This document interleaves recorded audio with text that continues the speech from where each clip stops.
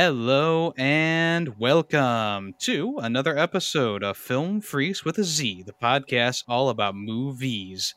Each episode is about a specific movie, which we'll get to in a little bit. But first, of course, I need to ask you, the listener, to join us in this endeavor by submitting a video, not a video, a movie to our podcast vote that happens during Tay's episode. So if you want to get your movie onto the next vote, just send us an email at ff.filmfreakswithaz at the end at gmail.com or comment on the latest episode of Film Freaks with a Z or talk in my Discord or private message us or just say it while you're on the podcast if your movie gets chosen. People's movies that are new usually get into the next vote. So if you want us to talk about a movie that you're yearning for someone else to watch, this is the place to do it. Before we introduce the movie, let's go ahead and introduce ourselves. I am Nexus 6 the Ferret. Who am I here with? Runner Waffles. And I am K4L4S, aka Callus. And today, of course, we have a special guest with us. He runs his own sci-fi Discord. Who do we got here with us today? Hello there. I'm General Obi-Wan Kenobi at your service. General Kenobi. Nice to have you. Thank you for having me. He does have the high ground, everyone. Yep. He's got the high ground. How you doing, Kenobi? I mean, a lot of people, this will be the first time they actually hear your voice. Yes, it's quite interesting, huh? Well, actually, for some people, will be the first, but for you, Yemi and Waffles, you already heard me before when we played Zero Hour. That's right. Yes. Back in the day, back in We our have the day. inside knowledge on this one. Well, it's definitely Knowledge. my first time, and you know what? I gotta say, I did not expect your voice to sound so silky smooth. Yeah, romantic. So, Kenobi streams when? When Right after yours, Greedy. Oh, okay. Well, back to back. Yes. So, Kenobi, you run your own Discord server. Why don't you That's- tell us a little bit about that? my Discord server? Yeah. All right. Well, so my Discord server is a sci-fi. We talk about all kind of sci-fi franchises, started from like Star Wars, Star Trek, Battlestar Galactica, Warhammer 40K, some other sci-fi franchises. And today, looks like a sci-fi movie got picked, and we're gonna talk about Blade Runner, 1982. Which it's a sci-fi movie. It's which where we have Blade Runner must pursue and terminate four replicants who stole a ship in space and have returned to Earth to find their creator. So the movie is being directed by Ridley Scott. We have some writers in there: Hampton Fancher, which is the screenplay, David Webb Peoples, another screenplay, and Philip K. Dick, which the novel is been adapted to, which the novel has been called "Do Androids Dream of Electric Sheep?" And we have the cast: Harrison Ford, Rodger Hauer, Sean Young, Edward James Olmos, Malcolm Walsh, Daryl Anna, William Sanderson, and so on, of course. Everyone's good. like, Harrison Ford does other movies besides Star Wars? Harrison Wow. Ford is quite the seasoned actor, you know? He's a seasoned actor, and actually, not to surprise you, but this movie actually got nominated a lot of times. It got 12 wins and 19 nominations in total. Wow. That's a good Wow. amount, yeah. Swept the awards. Yeah, and before we also begin talking about, so we picked the final cut because that's the latest, and that's how Ridley Scott wanted his movie to be whole completely. What is the difference between the final cut? They try to call him director. Well, That's what I was wondering. Yeah. Well, he needed to add some extra scenes, more color that has not been made in theatrical cut specifically. I mean, because he didn't he there were some m- missing pieces that he wanted to add, and since he added, the movie made more sense. Okay. Like for example, I can give you some titles like he restored the violence and why it matters. Also, they explained it, the dream sequence at the end, and why exactly it mattered to Ridley Scott specifically is because, like I said, you understand exactly who who uh, who actually Deckard is in the whole movie. So it's pretty much his Ridley Scott's full vision on the screen, right? It's not a cut down version for a theatrical release. Exactly, yes, because Ridley Scott was also like um, what do you call it? Like art kind of arguing with others, and well, he decided just to make sure that everybody the movie that's how he wanted to be, and that's how it's supposed to be. So has this movie always been an hour and 50 minutes, or did it shorten down with like No, different with cuts? with extra scenes and everything, of they're being added more minutes. Oh, okay, what's the original like? Do you know? The original, I don't remember. I think it was somewhere. I actually don't remember. Let me check it out If because you don't remember, it's up. Yeah, it's not a big deal. Letterbox says that it's 118 minutes. the Okay, well and then Final Cut is 157. No, it's a wait. Is it? Because isn't the final cut like just under 2 hours? Yes, I Yeah. think. I think the final Yeah. cut is just under 2 hours. So yeah, 118 minutes would be an hour and 20 or so, right? An hour and 58. Yeah. Yeah, that's what I said, man. Or did I say? Wait. I'm just so very confused. I said an hour and 57 minutes. So maybe Letterbox has the final cut one on here because they're saying it's 118 minutes, which would be about an hour and almost So Yeah, it's an hour 58. yeah, we don't know what the original cut was. Anyways, It's not important. I mean, Yeah, we're gonna be that's talking what about the final cut. So if someone in the audience is like, I don't remember that scene, it's probably because it was in the final cut and not in the Okay, director's or I got it. theatrical. Actually got it.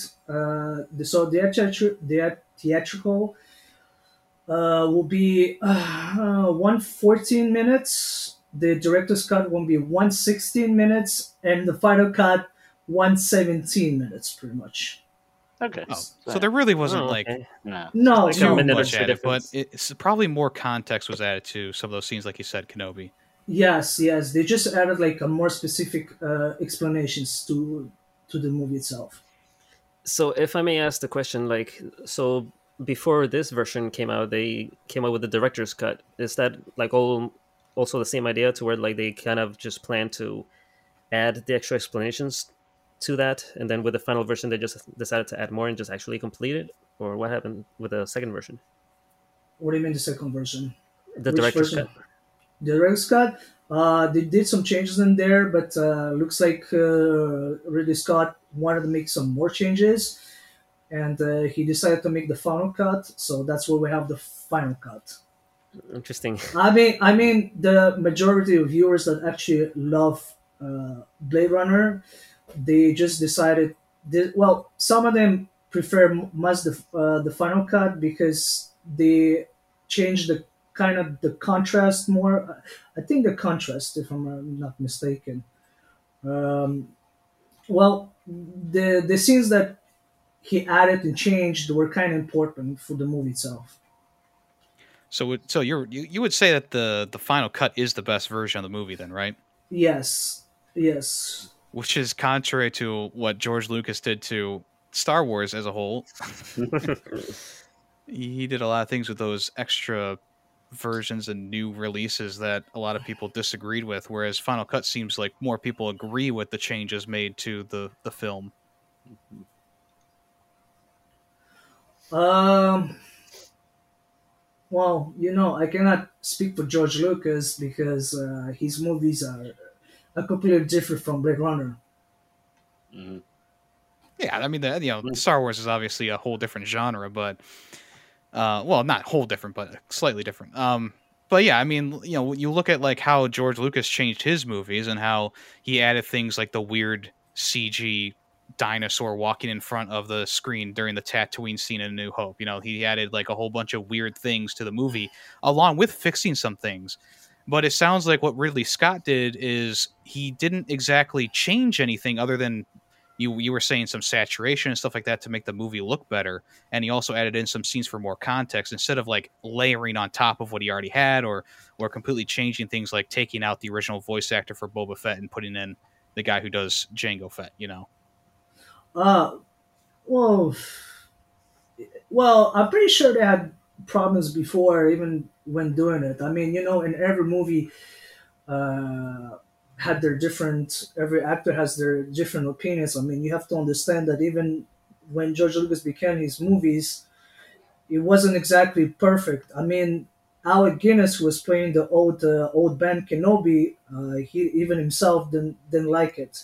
The dialogue was very off. Was very like one line, like something you would not appreciate because Alec Guinness, he played in a lot of movies before Star Wars, and for him everything was like kind of rubbish, and so the dialect should have been changed, and when the dialect has been changed, that's when actually Alec Guinness, sorry, Sir Alec Guinness, actually decided to play the old bad Kenobi. Well, he played before, but he wasn't very appreciated because his role was, he always felt like he wanted to play a much important role, like let's say Lawrence of Arabia, or what's the other movie I forgot, but just to let like certain like so yeah. But I mean, that was Understandable. Yeah. pre-filming the first Star Wars, though, right? That he George Lucas made those changes to have more Obi-Wan Kenobi in Star Wars before filming and everything, right? Well, George Lucas is different from Ridley Scott because Ridley Scott. Well, Uh, I'm just saying the point still stands that it seems like Ridley Scott's changes to the final cut more people agree with than changes that George Lucas made down the road with the original trilogy and how he kind of added things and subtracted things that people enjoyed about the movie. I mean, there's still the whole controversy about who shot first. Speaking of Harrison Ford, that's one of the most controversial scenes in Star Wars now, because there's people who say Han shot first, but then it's like, oh, Greedo shot first, and it's like, oh, Han Solo moved his head in a janking manner to dodge the bullet. It's like, that those are the kind of things I'm talking about. So when I'm saying like Ridley Scott did a better job with the final cut, I'm saying like he didn't change things that were crucial to the movie, and he didn't change things that were um they didn't like they didn't add things that people were like turned off by, essentially. Like when he changed things, it was like little fine touches, whereas George Lucas, he came in there with a sledgehammer and destroyed some things. no, basically, yeah, basically, Ridley Scott, what he did, the final cut, he just fixed some scenes. Finesse. Yeah, he did more finesse way to his movie. And Yeah. FYI, this is the part of the podcast where we talk about another movie.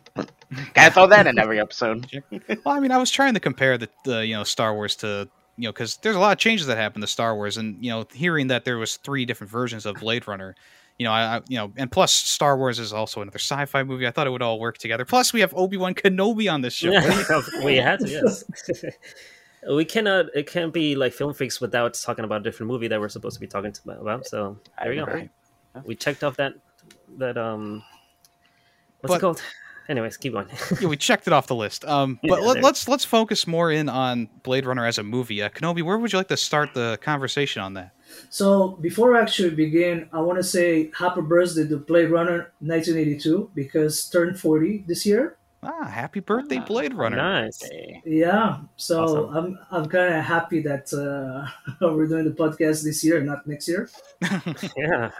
40th anniversary. Wow. So I have I have kind of did 2 parts. We're gonna talk talk about the movie itself, and we're gonna talk about other interesting topics about the movie, like when we're gonna finish, like after reviewing the movie actually. So we're gonna start by evaluating the movie. How how you gonna give this opinion to the movie to the other viewers? Wait, I don't think I understand. What were you saying? Well, How would you? how do you evaluate the movie? Let's say, for example, let's say you start with a journalism. What do you give something important? Like, um, is Like, there what would be some? like the first topic? Like, what? Like, if I was writing a review on this, what would be the first thing that I would write about the movie? Yeah, I mean, I would start off with like the visuals and the cinematography. I think that that was really the star of the show. With the music added on in there, it just all blended together perfectly in this movie. yeah, yeah. Okay. What about you, Greedy Waffles? So you're saying like how I would like describe the movie to people, or Well, How would you like begin a conversation describing the movie? like your opinions should be explained to allow the reader to determine whether they will agree with your opinion. I agreed that what Yemi was saying is like it's visually pleasing and really interesting story, but I will also say it was a little hard to follow and it was a little bit snooze fest at times. Is that what you're kind of thinking, Yeah, or yeah, yeah, yeah. Well, yeah. You know, cinematography, the view, everything, the yeah, music all that was was pretty great, much and excellent. Yeah. yeah, and what's the word I'm looking for? Like the wardrobe. What's the word again? What's that word? Um, No, that's the word. Yeah, Wardrobe, wardrobe. Yeah, yeah, that was all pleasing, the and that was costumes. all costumes. That the was all set nice. design. The set design was good. I liked all that. That was really cool. Yeah, they did an amazing job building the world of Blade Runner, and Mm. it's actually quite interesting. Like we watched Soylent Green not too long ago, and how different those two renditions of the 2020s are. Yeah, It's how kind of our world is crazy. supposed to be nowadays. Yeah. What about you, Callus? Well, I would just have to say how the I I guess I agree with like both of you in a way to where like I was very intrigued by the story and like the characters, the world, like everything looks so visually cool. But at the same time, everything kind of just progressed very slow, which it's not really like a criticism. It being slow is just like a slower pace. It's just like what the movie was going for. But Yeah, I agree. yeah, but I mean, Mm. there was also a few things that I was kind of confused about that hopefully we can talk about as we get to. That's why I separated the movie into parts. Hmm. Yeah, I in my little blurb that I write to remind myself about the movie, I said that it was both really engaging but somehow really boring at the same time.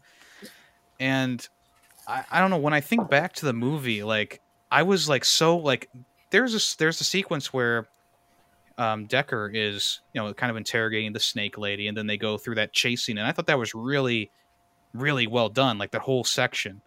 And then I think to parts of the movie where it's like, it's Harrison Ford, and he's just kind of like sitting there talking to someone, and I'm like, wow, this is really starting to drag a little bit. It's weird. It's weird because I really love the world they built, and I really love like the story that they're building, and like just how engaging this movie is on a visual level.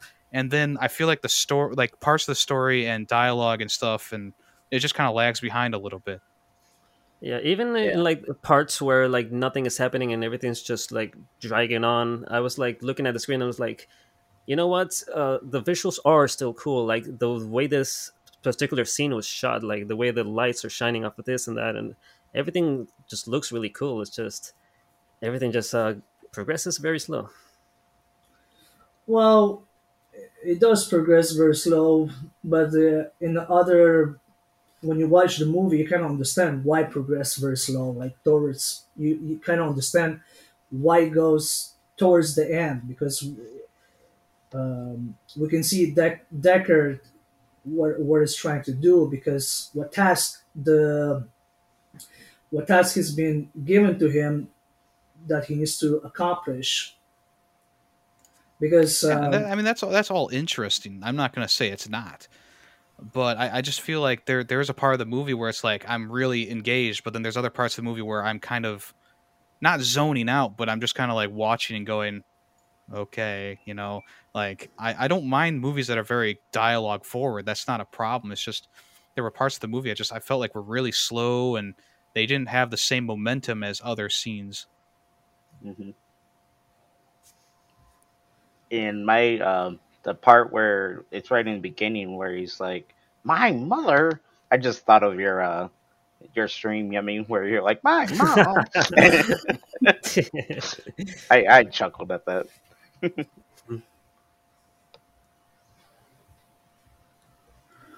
Shall we Alright. begin talking about like specific scenes from the movie? Um, we can talk about specific scenes if you want. You want to talk about specific scenes? Yeah, sure. I mean, where do we even start? Go ahead, Callus. Brought it up. Oh man. Well, I was hoping someone else would start because all I can think of is just like scenes that are near the end. Yeah. Well, I mean, Well, we could start with just the opening scene with the because it's not really clear. I mean, obviously they're kind of throwing you into the situation where the Nexus guy is being given those questions, and I thought that was really it was really confusing to start off with that because it's like, well, I don't know anything about this world yet, but you're just throwing me into this situation where he's asking all these questions, and obviously it gets a little bit more explained later on. How'd you guys find the introduction? well, I am gonna say that I have seen this movie before. I believe it was the director's cut, but that was years ago, so I barely remember anything about this. But I do remember that it was because he was they thought he was a replicant, so that's why they were giving him the test. I do remember that. But I do remember like the first time I saw the movie with the director's cut, I was very confused throughout the whole thing. So yeah, I do understand how you feel. Well, I don't know about you, but I felt like when it started, I pretty much got this feeling that it's not gonna start pretty good, because you already see the atmosphere, how the people were living, so you pretty much guessed that is a dystopian a world, and Yeah, they and do a good and job like and setting the and scene for sure. yeah, and when it's already started, you see Deckard is just buying some food and try to eat, and every time the the friend's detective Gaff, that's his name, comes in and talks in what they call the CD speak Is language. that the Edward James Olmos characters? That's Elder James Olmos character. Yes. I was very confused by him. I have many questions about him. Well, Well, um, oh I, yeah. I I thought he stood out like a sore thumb in this world, but I really liked his character. Making the origami figures and stuff and leaving them everywhere. Well, there's a reason for that as well. Why he made I it. I would love to know. Yeah. Yeah. Enlighten us. We're gonna get to it. We're gonna get to Oh, it. you're gonna keep us Yeah. waiting? Ah. All right, no, all right. So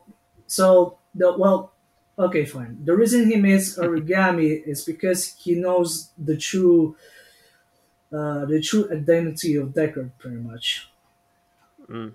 That's why he makes origamis. I mean, if you remember the last scene, what he said to Deckard before he runs off with Rachel. Do you guys remember what he said? Yeah, he What said he that we said? all die soon or something like that. Exactly. Yeah, yeah, yeah. You pretty much got it right. Yeah. And do you guys remember what was the last origami that Decker seen before the end of the credits? Oh, I Was it a just now little put it person? together. No, it wasn't. I It wasn't just the put it person. together. Okay, hold on. I just came to a big realization.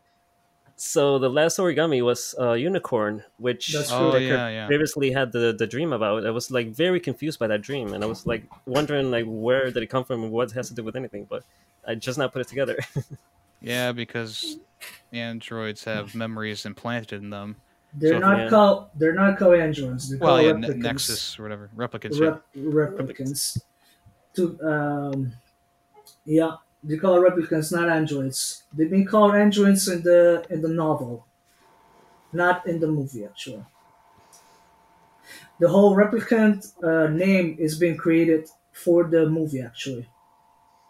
Oh, so was But this like that, the first movie that used that term then? That's correct. Yeah, yeah. Wow, there you go. oh wow. Groundbreaking. Yeah, One never thing that heard I it was before. one thing that I was like kind of thrown off by is so the first time I've seen this movie years ago, I kind of remember them making it kind of more clear that he was an android. But when I watched it this time, like by the end of it, I wasn't sure if he was or not, and I was like wondering if I had just I don't know what happened, but is that something that they made clearer before, and now they're like leaving it a bit more vague? Well, that's where the final cut is. That's where you see the final origami, the last scene for the dream sequence. So you understand that actually Deckard is a replicant, pretty much, and not a human. Yeah, that's That's like what the I'm big saying. Like reveal at the end. Yeah, that's what I'm saying. It Because was like more clearer the first time I saw it than this time. It was like Yeah, I clearer the wonder if first time that around. probably was one of the changes made then. yeah, pretty much. So yeah, okay, so I yeah. guess I probably would have liked the movie less with the director's cut because I liked that ending reveal kind of thing that happened. Yeah. Also, like Rachel even mentions during, or maybe it was after the test, has Decker ever taken a test himself? And that was also like a little hint there too, which Yeah. I went back and thought of at the end of the movie. Uh, well, it's there been actually a debate before between the fans and Ridley Scott when he was asked before if actually Deckard is a replicant or not, and Ridley Scott has said himself, I mean, all the signs were they point towards that he's a replicant, pretty much.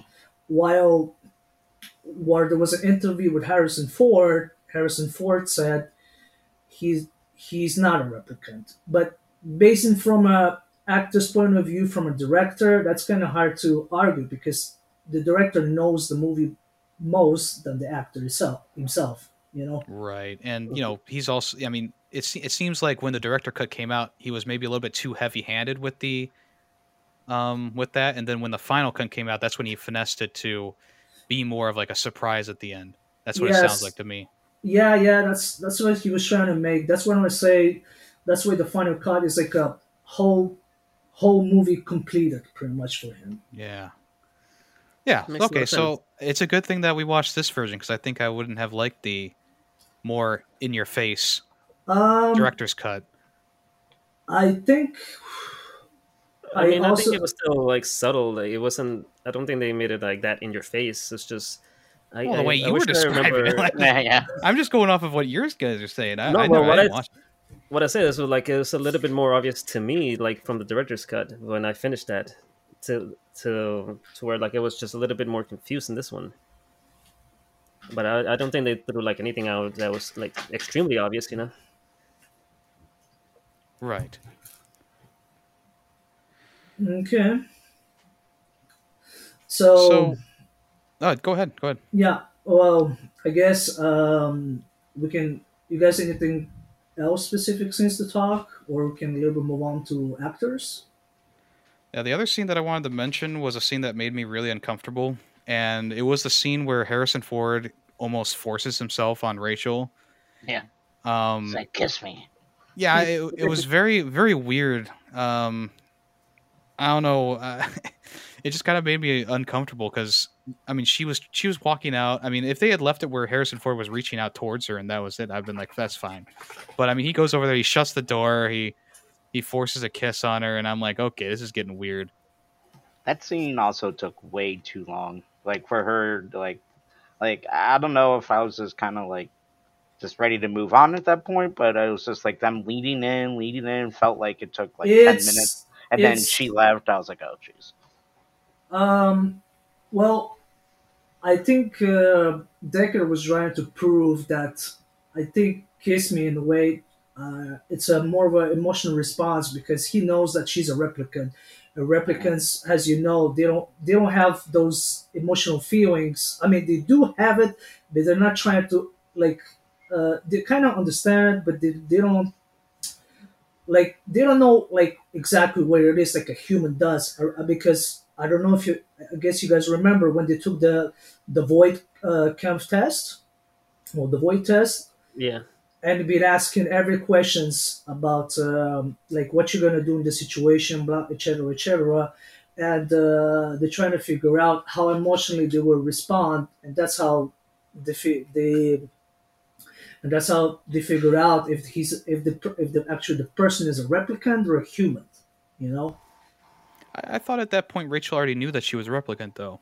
she knew, but maybe she wasn't given a much freedom to ask because she was always pretty much around Tyrell. I mean, maybe she knew, but we don't know that. It's not been mentioned somewhere in the movie that we know so far. Well, I don't know if they mentioned that somewhere else, maybe in the movies or somewhere. It was more like implied that she knew.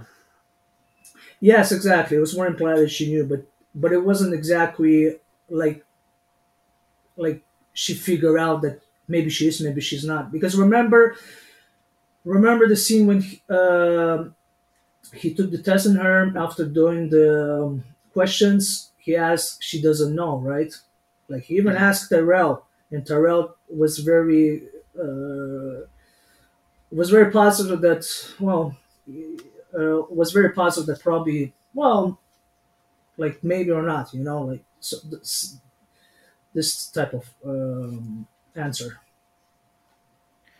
Yeah, I was under the assumption by that scene that she already had, because didn't she even ask? I feel like she already knew by that point. Like, I thought it was pretty I cut and dry, clear that she knew. No, I think you Well, were right. Like she did ask, like she said something like, "Oh, I'm a replicant, aren't I?" or something like that, didn't she? Yeah, that's what I'm thinking. Unless I have the scenes reversed in my head, but I feel like because I remember when I was watching Harrison Ford doing, tongue kissing her, I was like, he knows she's a replicant, she knows she's a replicant, right? And so it's, hmm. I don't know. It's possible I have the scenes backwards or something, but I swear that she knew that she was a replicant by the time that scene came around. no, actually, she didn't know that she was a replicant before. Probably after making the test with Deckard, she started to suspect Hmm. because imagine when you make a let's say you make a replicant, right? You're gonna remember how they make a replicant, right? They make them very strong, but they also implant them with false memories. Well, that's the other thing. Doesn't she crumple up the photo and throw it on the floor in that same scene where she asks Decker if he's taken the test before, which is Well, before the sex scene? but nobody knows if Deckard took the test or not. Well, I'm just saying Rachel knew that she was a replicant at that point because she crumples up the photo. She goes, "Oh, they implanted these memories in my head," and then That's she throws it that's on the be, floor. that's because Deckard kind of helped her out to understand that she actually a replicant, and so he Right. was he was starting to push her more emotionally, like because us humans we're always driven more emotionally, so that's where he's trying to go. That's my take. Okay, well, that makes more sense there. Then that makes more sense now that you explain that because from the perspective of just me watching the movie, I go, oh wow, he's really forcing himself here. This is a real Me Too moment. When I mean, it's still kind of awkward. Don't get me wrong, but it makes a little bit more sense now that he's showing her what real human emotion is or whatever. Well, you have to understand that he also a Blade Runner, which he hunts the replicants. So for him, seeing this type of model is it's kind of new. Yeah. Okay. Well, that does clear that up a little bit for me. That's for sure. All Yeah. right. Any other scenes you guys want to discuss? Because there's a few floating around in my head. Yeah. Well, one of the ones I wanted to talk about is well, kind of like a collection of scenes of whenever Deckard kills one of these replicants, they just go like completely visceral with the visuals and just seeing like the slow motion blood splatters and like the brutal deaths. I just noticed how like every death they're just kind of extended it and made it like like the word that Yemi loves so much, visceral. Yeah, it seems like the guns that they use do a lot of impact damage for sure. Well, Yeah. I don't know much, but I think maybe those are special bullets. I haven't checked myself actually. It would make Uh, sense that they're special bullets because obviously the replicants are much stronger than humans. So you would think that they would have to make like a bullet that does as much damage as it possibly can. Because Yeah, I mean, it's not like they're using they laser showed the guns shots a in this, lot. Yeah, they showed the Well, guns a lot. It seems like. well, well, yeah. well, it had to make. Well, it could be also because they were also kind of made it cybernetically, so they were react differently compared to a human, actually, too. Yeah. It's possible that when you hit them with a bullet, something inside them explodes too. Does the massive exit wound. But the little bits of action that were in this movie were pretty good. The only action scene that I was really just like kind of confused by was the scene. It's kind of towards the end where he's fighting the replicant who's pretending to be the doll, and she does like the gymnastics, lands on his head, and he's trying to snap his neck. Harrison Ford turns around and faces her, and then for some reason she jumps off of him. Like, you have the kill shot there, Yeah. you can kill him right there. I just don't understand why she jumped off of Harrison Ford or Decker at that point. I feel like she had him where she wanted him. Because she had to Um, do some backy flips and Well, that's what ended up getting her killed. Yeah, yeah, Yeah. it was for the line. I was also very confused by that. Like at first, it seemed like she was like twisting his neck and actually were about to break his neck, but Yeah, that was yeah, I do just his remember. body being turned around. well, Yeah, I he thought it turned was around his his neck. body to counteract the neck being twisted. Mm, That's what I got, because eventually his head was all the way turned around, and it definitely yeah, wasn't snapped at that point. right. Yeah, It was just like I still thought it was shock. gonna be like big reveal that he was like a robot or something. I was like, what? He turned into Arnold Schwarzenegger. Yeah, I There turned my you go. neck up. But yeah, I don't. It just seemed like very flashy for her to just want to run away just so you can come back doing cartwheels or whatever. Yeah, I don't that's know like the what she only was action trying to scene do. that I thought was kind of iffy. I thought the rest of them were really good. And I thought the well, ending part with the blonde haired one was like, not only was it a really good action scene, but it was also really suspenseful. Yeah, those poor fingers. Yeah. oh, that's interesting fact. I just figured out. Apparently, the in the novel, "Do Angels Dream of Electric Ship," the bullets are described as a kind of laser bolt. So Hmm. probably that's what they've been using pretty much. So that's why when you hit him, he hits pretty much hard. Yeah. And Okay.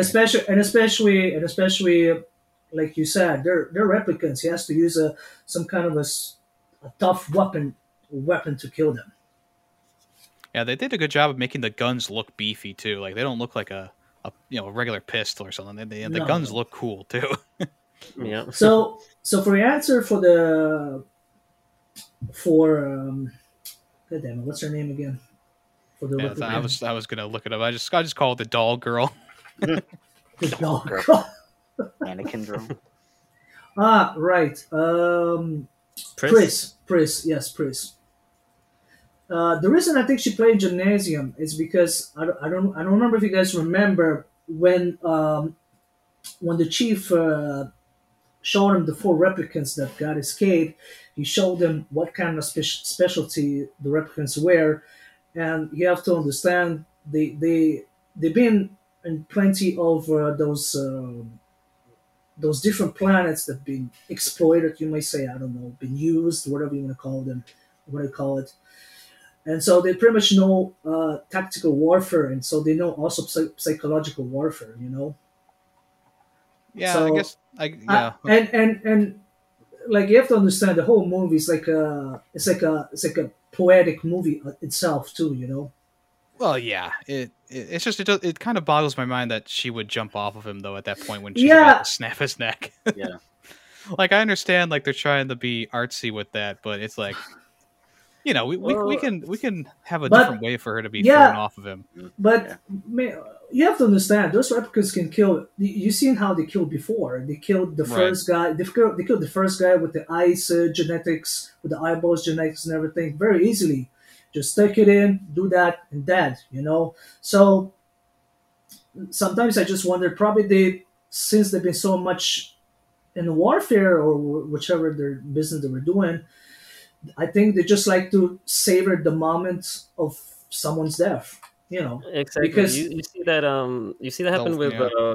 with Rutger Hauer's character when he snaps off Decker's fingers. Like he before letting go, he gives the gun back. He places it in his hand, Mm. like he Very actually gives nice. him the gun back. Yeah, you can definitely Yeah, I see can that in definitely his see that. character. And his character was Roy, I believe. Yeah, Roy, Batty or Cat, yes. whatever. Betty. Batty. Yeah, I thought that he was a really good like main antagonist for the film. I do wish that we had seen a little bit more of him before the finale, though. Yeah. And you really don't like understand him until he gouges that guy's eyes out. You're like, oh, so that's how it's gonna be. Yeah. Well, I mean, that whole conversation between him and his maker was just so perfectly written. Mhm. And I mean, it got to the point where I wasn't I mean, I knew he was going to kill him sometime, but Yeah. I wasn't expecting him to do it like that and so Well, viscerally. At least he And And just kissed before a him first. kiss, Yeah, at least Yeah. he kissed him. well, actually, I've been reading some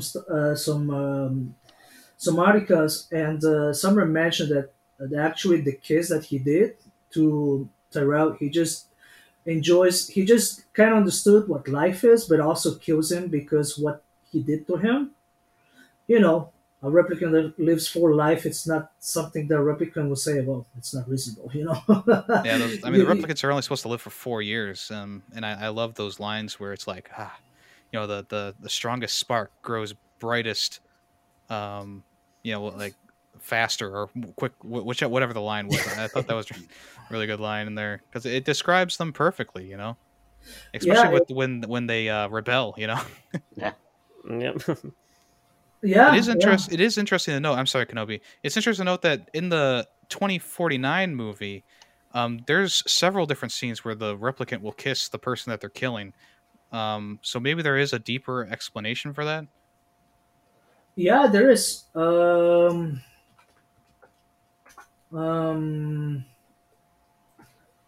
well, like I said, it's because so I think those moments are kind of meant to understand life. I think I'm not sure though.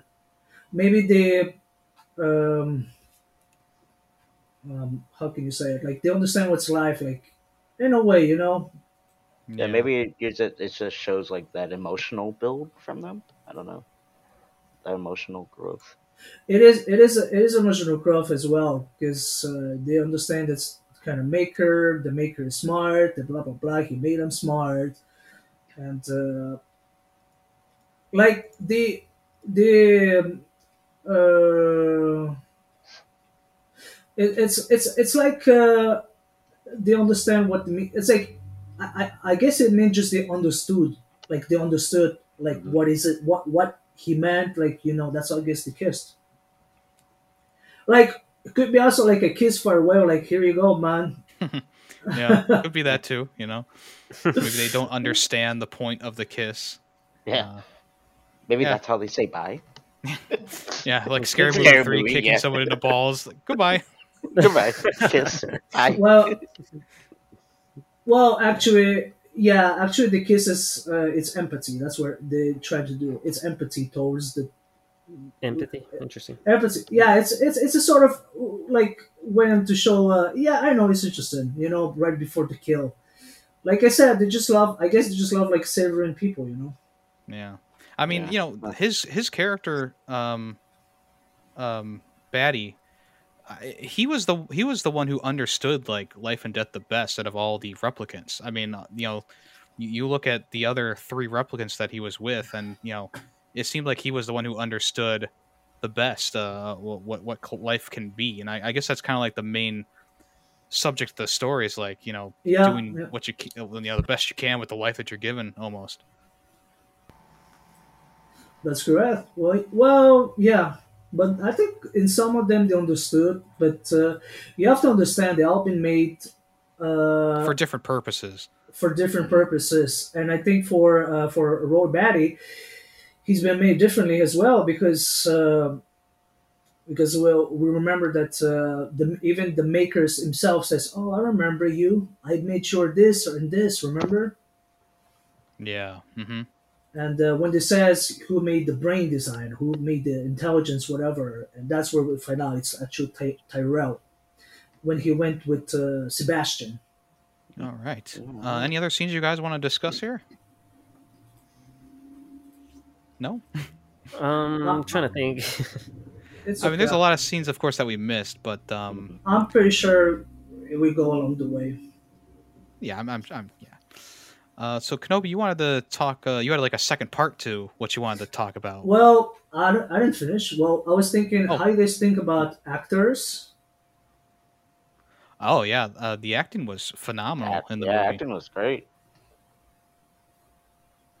Harrison Ford killed it as always. Um, Yeah, I think Harrison Ford was like the best. Maybe not the best, but he was a really good pick for the Blade Runner character. And I think of like there's the Fifth Element with what's his face, Die Hard guy. Bruce can't Bruce think Willis. of Willis. Bruce Willis, and like he just doesn't fit in the sci-fi setting. But Harrison Ford, I mean, obviously with Star Wars, and now with Blade Runner, I mean, he kind of fits that profile that he was going for. Would you actually believe me if I say I kind of like Harrison Ford better in the Blade Runner than in Star Wars a little bit? Oh wow, okay. Yeah, I mean, no, Well, I I mean, like the. For I the like character, the. he definitely plays two different characters. He's not the same character in both of them. No, And it does seem like he does more acting per se in Blade Runner than in his Han Solo. exactly. Yeah. Well, I don't know if you remember, but Harrison Ford he wanted out with in the last movie Return of the Jedi because he found his the role kind of a two way and he didn't like it. He's just a tug, ready to go there, help with the ship. There was nothing like special. He was just like a space pirate, pretty much. Yeah. So he said to George Lucas one time, you should kill me off, and George Lucas said no. Yeah. He just is a decline, and after a few years, we know what happens. Well, actually, it's no canon. It's no canon. Anyway, move on. Yeah, Moving on. that's a whole other can of worms we don't want to open up right now. Yeah, yeah. So, any other actors that you actually enjoyed? Oh yeah, Well, I I'm mean, Rutger always a big Hauer fan was awesome in this too. That's what I was Actually- gonna say. Yeah, Rutger Hauer. Actually, I like Rutger Hauer. I watched two of his movies, and I like two of his movies as well. I didn't see all of them, but He definitely had good roles in each of the movies that he was in that I've seen of him, like Batman Begins and Sin City. He had two really good roles in there. Yeah, and he's this one been in a was bunch of really movies good. in the. Yeah, he's been in a bunch of movies like in the 80s and 90s, and every time I see him, I do like his work, his acting. I seen two movies that I really liked. It was The Hitcher and Flesh and Blood. Okay. Yeah. Anyway, yeah, but I'm just saying because even there he kind of killed the roles to be has an antagonist even there. Hmm. Yeah.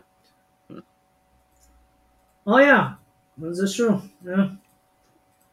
And then, I mean, Rachel obviously the person who played Rachel, Sean Young, did a good job. And I also thought that Sebastian, the guy who played Sebastian, I thought he was also really good in the movie too. Well, actually, there's a fun fact for the way how they created Rachel. It's based off the Hollywood look, actually. Yeah, I noticed that. I don't know if you know. Yeah, yeah, you noticed that. Yeah, and also a fun fact about Rutger Hauer: Ridley Scott hired him without even knowing him. Really? Oh, wow. Yeah, no cast, just like here you go, buddy. I don't know you, but here you go. Interesting. Well, hey, it worked Yeah. out. It worked Yeah. out very well. Oh yeah, oh yeah. Greatest decision ever.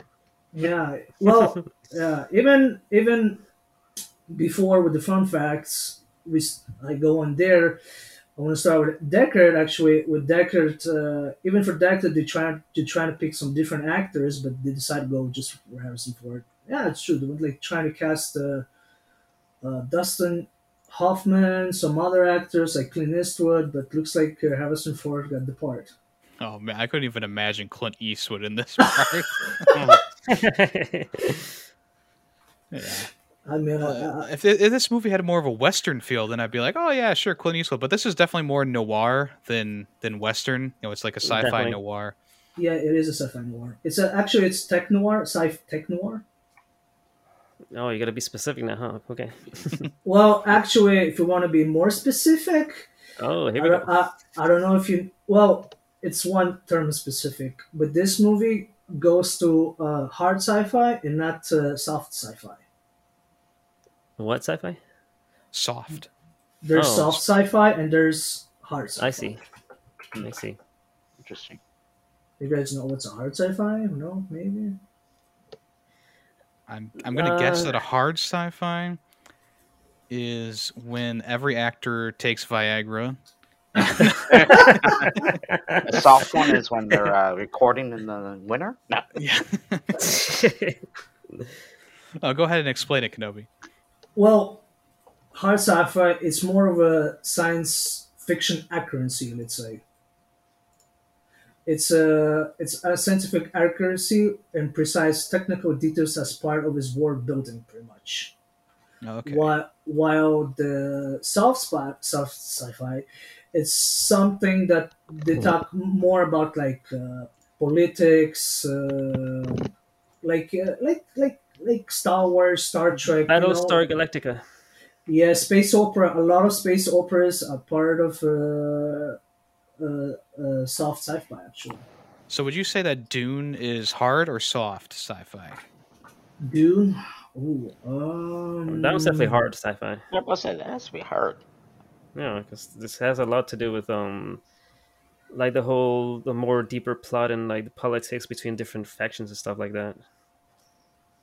Well, soft sci-fi. It's something that the which more puts like on psychology, society, culture, politics. They also have less emphasis on math, engineering, biology, computer science. Something we didn't see that in, of course, Blade Runner, because they explain it very well how the replicants were being made, pretty much. Like we understand how they've been made and why they've been made in scientific firms. Yeah, with a few lines of text, they set up the movie really well. Yeah. So one thing that I wanted to bring up. Did you have anything else to add, Kenobi? Yeah, it was just a question that Callis asked, or if actually Dune is a soft sci-fi or a hard sci-fi.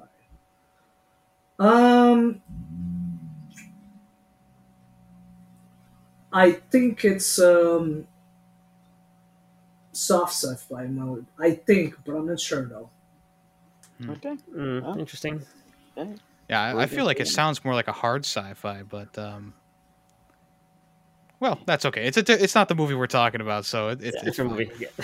I wanted to just we like I said at the beginning of the podcast, we watched Soylent Green not too long ago, which is a movie that takes place around the same time as this one. This one takes place in 2019. I believe Soylent Green was like 2020, something like that, right?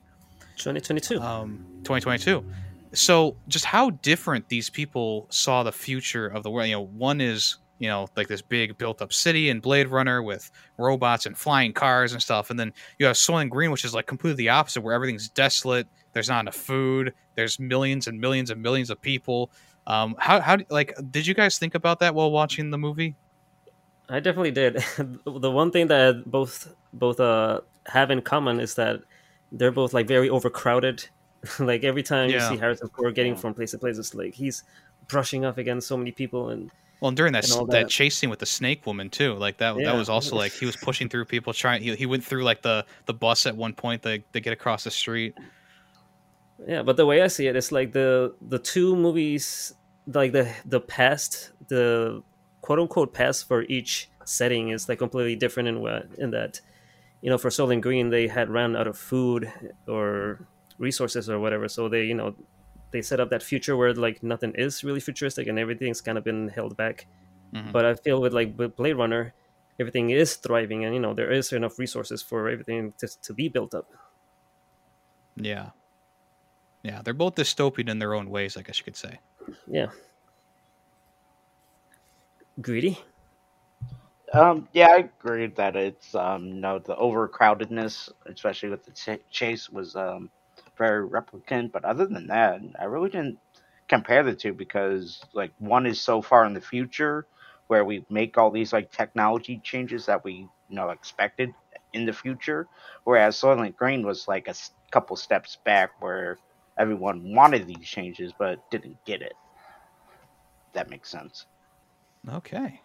We should also talk about the music, which was brought up earlier, but I wanted to, bring it back again. And yeah, I loved the soundtrack, the synthesizers, the way that everything was kind of like interwoven with the scenes. Hmm. I thought that was one of the standout things about this movie that I really enjoyed.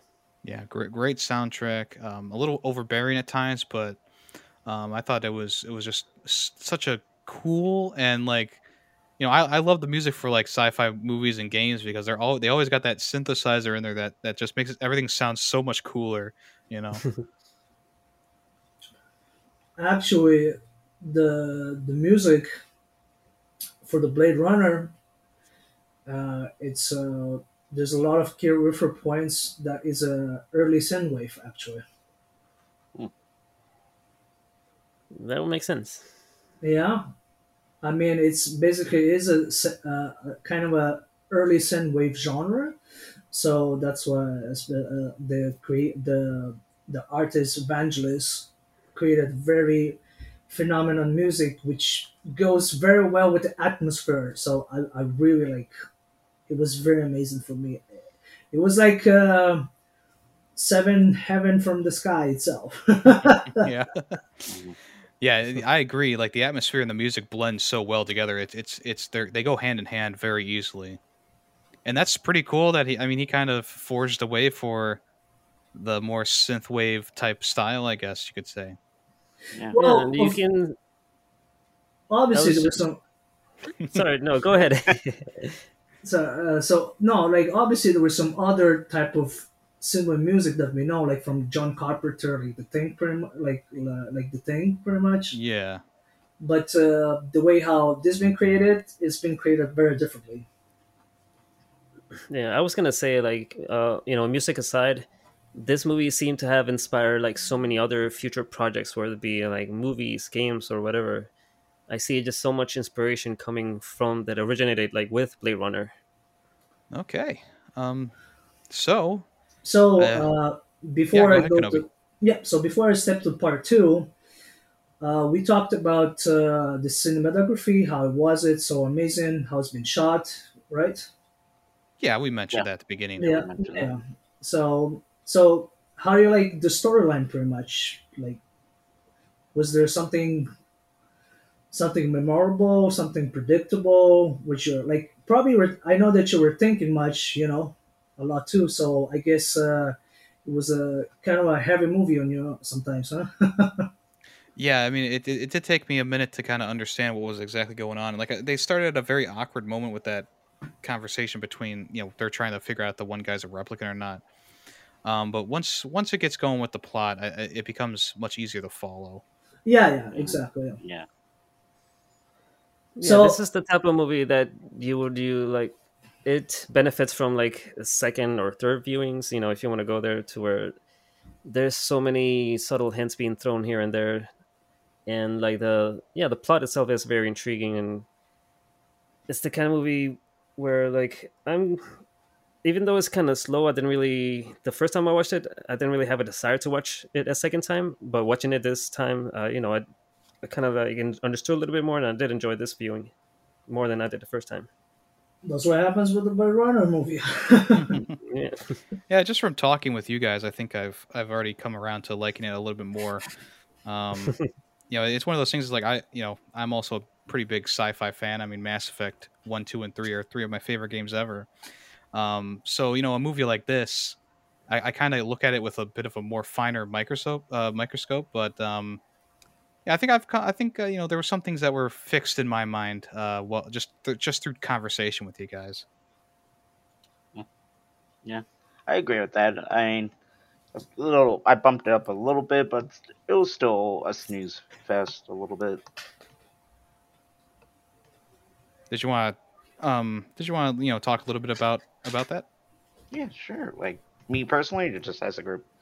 I mean, we can chime in if we need to.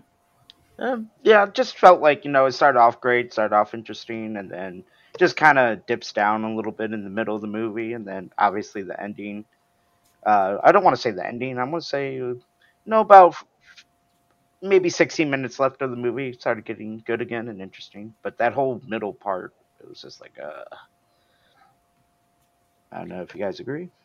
I mean, I kind of know what you're saying. I think that the movie is interesting enough that it makes the boring, the more slower parts worth it the sit through.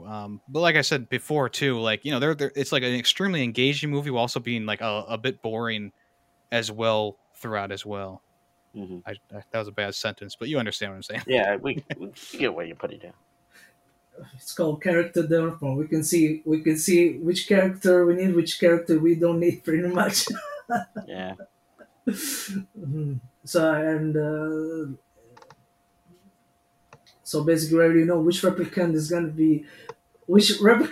be smart or not. I'm like, you mentioned those. Do they evolve that much? Mm-hmm. So, yeah. So basically, I've been mentioned earlier that the book is called "Do Electric Sheep's Dream Forever." That sounds right. Okay. Yeah. Yeah. No, "Do Androids Dream of Electric Sheep." Sorry. Yeah. Oh, okay. And the movie is called Blade Runner. So I just want to mention a few that the book and the movie itself themselves are completely two different subjects. Yeah. Yeah, subject.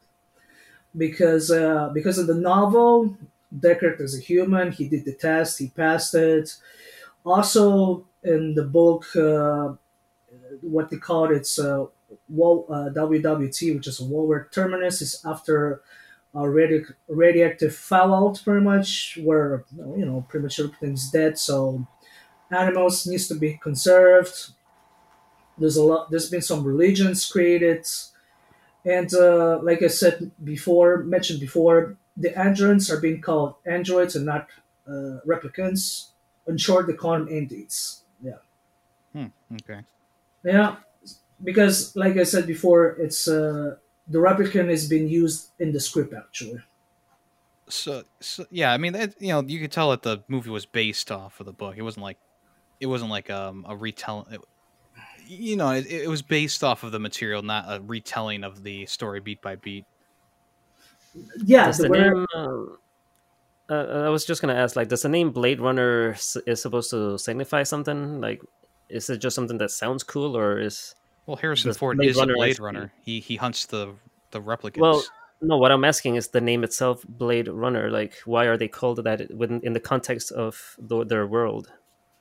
Blade Like, Runner. Yeah. So why are Blade Runners called Blade Runners? Is what you're asking. Yeah, exactly. Because Yeah. they go after it does explain in the beginning of the movie. Well, he's I asking know like, what where's they the do. name Blade Runner come from? Yeah. Oh, okay. Well, Maybe Kenobi has some information on that. I do know where it actually comes from. It's so looks like we're gonna jump right straight to the facts. Sure. Yeah, looks like it. Well, the title Blade Runner actually it's been borrowed from a different book entirely, from actually two books, which is called also a Blade Runner as well, which also is been an early novel which also been written by Alan E. Norse and William S. Burroughs, which is a movie actually been called Blade Runner, which they have different meanings in there. One is complete something about medical or something like that. I don't remember, and the other one means something else.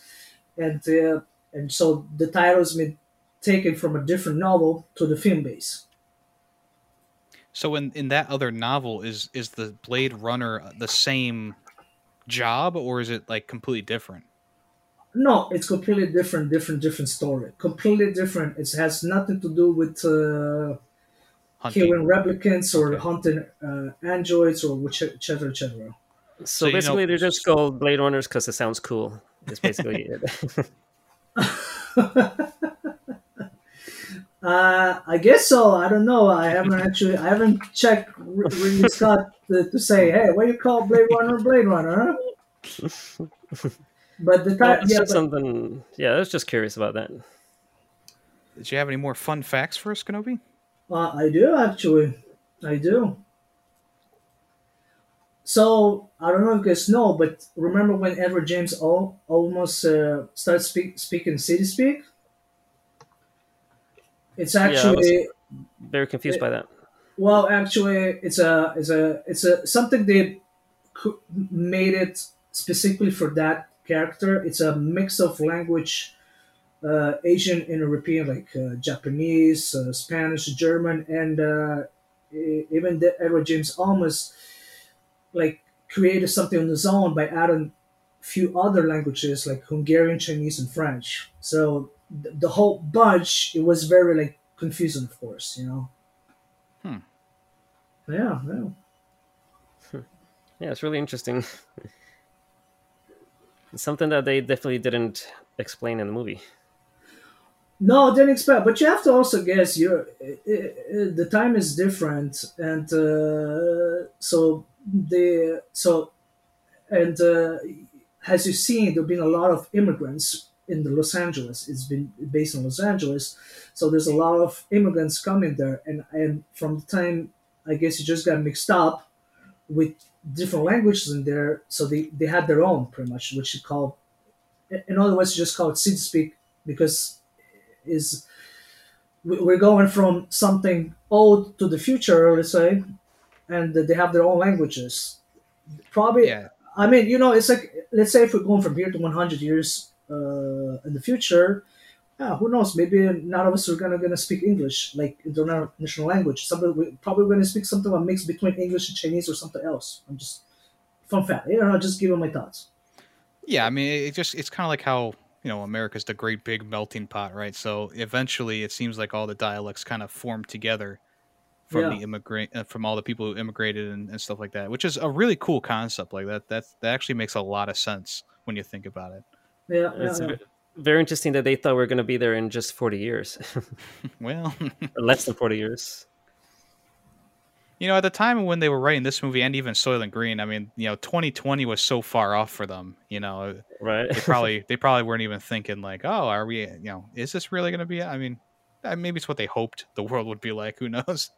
Yeah, I mean, to put into context, that's like us thinking about 2062, and it's like, Right. yeah, that seems so far ahead. Well, actually, this one gonna bring another fun fact because since the film would been set like in 2020, but they went with 2019 because they thought it would be kind of a like a pun inside 2020. Get it? Remember when they put those memes before, like those 2020 vision or whatsoever? Yeah, I don't remember actually.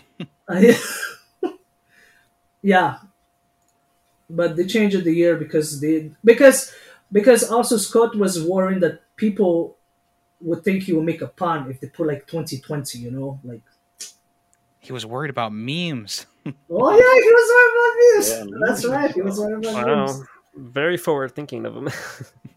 Yeah, you have to understand back then they don't know how the world is going to be changed. Yeah.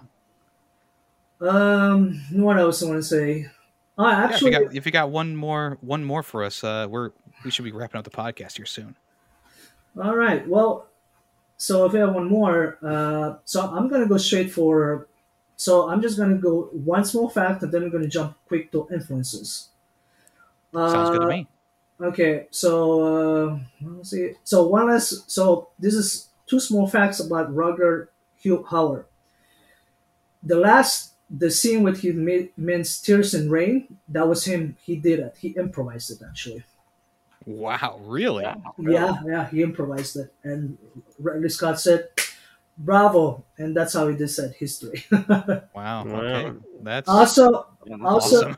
yeah, and also, actually, that's a kind of a some fact. But Howard actually also died in 2019, sadly. Oh wow. Oh no. Yeah, it was kind of ironic in days. So, anyways, I'm gonna go straight to influence before we wrapped up. I Sure. just want so I want to tell you that this movie actually is kind of a modern sci-fi because it changed the look, the cinematic sci-fi forever. For because there's a lot of movies that we know been kind of based on that font. A lot of like motion action movies or even animated of this cyberpunk look. The those near Asia is the like in the future.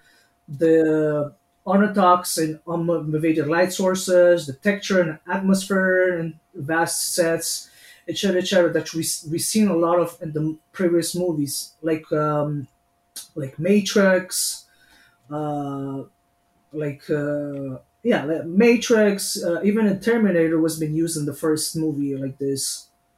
Even some Hmm. and some movies like animated, like Ghost in the Shell, Akira, stuff like that. I mean, you guys pretty much can read that how it influenced because it's a long. It's probably a very long list. There's a lot of information, but I'm just telling you that it influenced quite enough live action sci-fi, those tech sci-fi noir movies that we know today, pretty much. Hmm. Yeah. And also, I just want to tell you, since we all kind of Star Wars fans, but replicants are kind of clone troopers, if you think about it. Kinda, I yeah. I know. guess you I could say guess that. so. I I mean, mean, I guess clone troopers are more organic than a replicant, though. yeah, but if you've seen the last season of Clone Wars season 7, you understand more where we get at that. I guess I got to get around to that then. Yeah, yeah, that's correct. All right. Well, let's go ahead and wrap this up. If you want to start us off with your final thoughts and rating out of 5, Kenobi. Well, since it's a cult movie, it became slowly a cult movie from the years because in the first, like in the theatrical movie, it was kind of was not very successful, but during the time, it became very amazing. Uh, I give 5 out of 5. My personal All view, a right. 5 out of 5 Wow. Oh, okay. I'm because of not gonna the lie, I saw it coming. because Yeah. like I said, I like the way how they did it with all those poetic meanings, the view, the cinematics. It was just beautifully with the final cut. You can see how actually Ridley Scott wants to make this a masterpiece. You understand? So Yeah, for yeah. me, and especially the roles were amazing. I'm glad they were how they've been made and not been made differently. So how they made it, how they he was trying to make. So it is what it is. 5 out of 5 for me. All All right. right. I'm gonna go next here. So, with talking with you guys, I mean, I originally was going to give this movie a 4, but through talking out some of these scenes and thinking about it a little bit more, I think I bumped my score up a little bit. I love the look of the movie. I love the atmosphere and the music, and it all blends together so well. The story is pretty good. It did kind of lag a little bit at some points, and as I said before, it's like super engaging, like with everything coming together. But there are some scenes and some parts where it does slow down a little bit. But I mean, I think about the movie and I go, oh, that's that whole section where he's interrogating the snake lady and then he's running after her and that's like such a really great scene, and the whole ending sequence is just so intense and fascinating, and I love the implications of and where it kind of leaves the characters at the end of the movie. I'm not going to go as far as a 5, but I think I'm going to bump it up to a 4.5. I do really like it. Hey, yeah, I kind of agree with Yemi. I kind of did dislike this movie heading into this podcast, but now that Kenobi came with his knowledge, I guess you'd call it, he really did enlighten the movie up a little more, and talking to you guys did clear up the movie a little bit. I originally gave it a 2 because I was so confused and so like annoyed with it. I did fall asleep at it, but I did rewatch it. I watched the whole entirety. But I do agree with Yummy and Kenobi. This movie is very well visualizing. It's very, very well put together. The storyline is interesting. It does keep you interested throughout the movie. The wardrobe and like the makeup and all that was also phenomenal. The acting was great, and the ending was also very intense. And I'm gonna bump my score up to a 3.5. Has this ever happened before? Because like I'm kind of also thinking of bumping up my score Yeah, right. throughout the discourse of this movie. I think it happened with Kung Pao. I was able to talk you guys up a little bit on that one. Yeah, maybe. Well, not me. I don't think I was. Usually, I go in like thinking of a certain rating, and I usually go by that at the end. But I don't think I did that with Kung Pao. But yeah, originally I was gonna think. Party pooper. Anyways, Yeah. Originally I was gonna like. I was thinking this was 3.5 for me.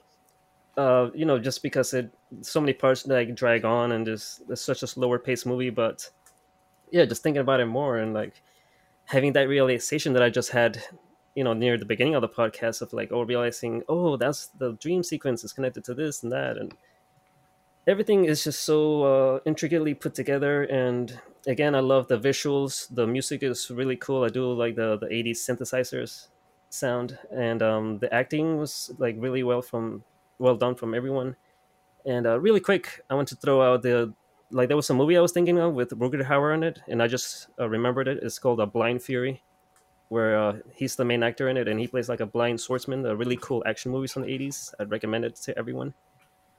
But yeah, all in all, I would have to give this movie a 4 out of 5. What was that movie called? Blind Fury? Yeah, Blind Fury. Rutger Hauer leads. All right, I'm going to add that to my watch list. There you go. Cool. So as people probably noticed, Tay isn't here today. He kind of went MIA before recording, so we don't have any information on what he thought of the movie. So we'll get his thoughts next time around at the beginning of next episode, which is my recommendation. And it's always a fun moment to see how you guys are going to react to a movie that I recommend. Should I do like a drum roll? No, don't worry. Actually, Callus, you probably are going to do a drum roll because I'm going to be recommending a movie that's kind of in the same genre. It's like a noir story, and it stars one of Callus's favorite actors, Jackie Chan. Oh, and okay. They just added this movie to HBO Max. It's called Police Story from 1985. It was directed by Jackie Chan himself. And the synopsis is Officer Chan Ka-Koi manages to put a major Hong Kong drug dealer behind the bars practically alone after a shooting and an impressive chase inside of a slum. Now he must protect the boss's secretary, Selena, who will testify against the gangster in court. And this stars Jackie Chan, Bridget Lin, Maggie Chung, Bill Tung, and more. So, I saw this movie on HBO Max, and I was like, damn, this looks pretty cool. And I was like, you know what? My pick is coming up soon. I might as well just pick it. I've never seen it, so, if it's bad, sorry. If it's good, you're welcome. But I'm interested. The synopsis sounds pretty good, so I'm definitely interested in this. Definitely have a lot of thoughts on this one, but I'll save it for the episode. All right. So, if you want, like I said, if you want to check that, if you want to watch the movie before the episode, if you don't want to be spoiled, or if you want to enjoy the conversation, it is available on HBO Max. I believe there's a Criterion Blu-ray for it from Amazon, but your best bet is going to be HBO Max for this one. Okay. And make sure you watch the correct one. There's like 2 or 3 sequels to it, so yeah. Yeah, there is one called Police Story that's like more recent, like I believe like early 2000s. That's just Police Story. So yeah, don't get it mixed up. Don't get it mixed up for the original. All right. Well, thank you once again to Kenobi for coming on the show.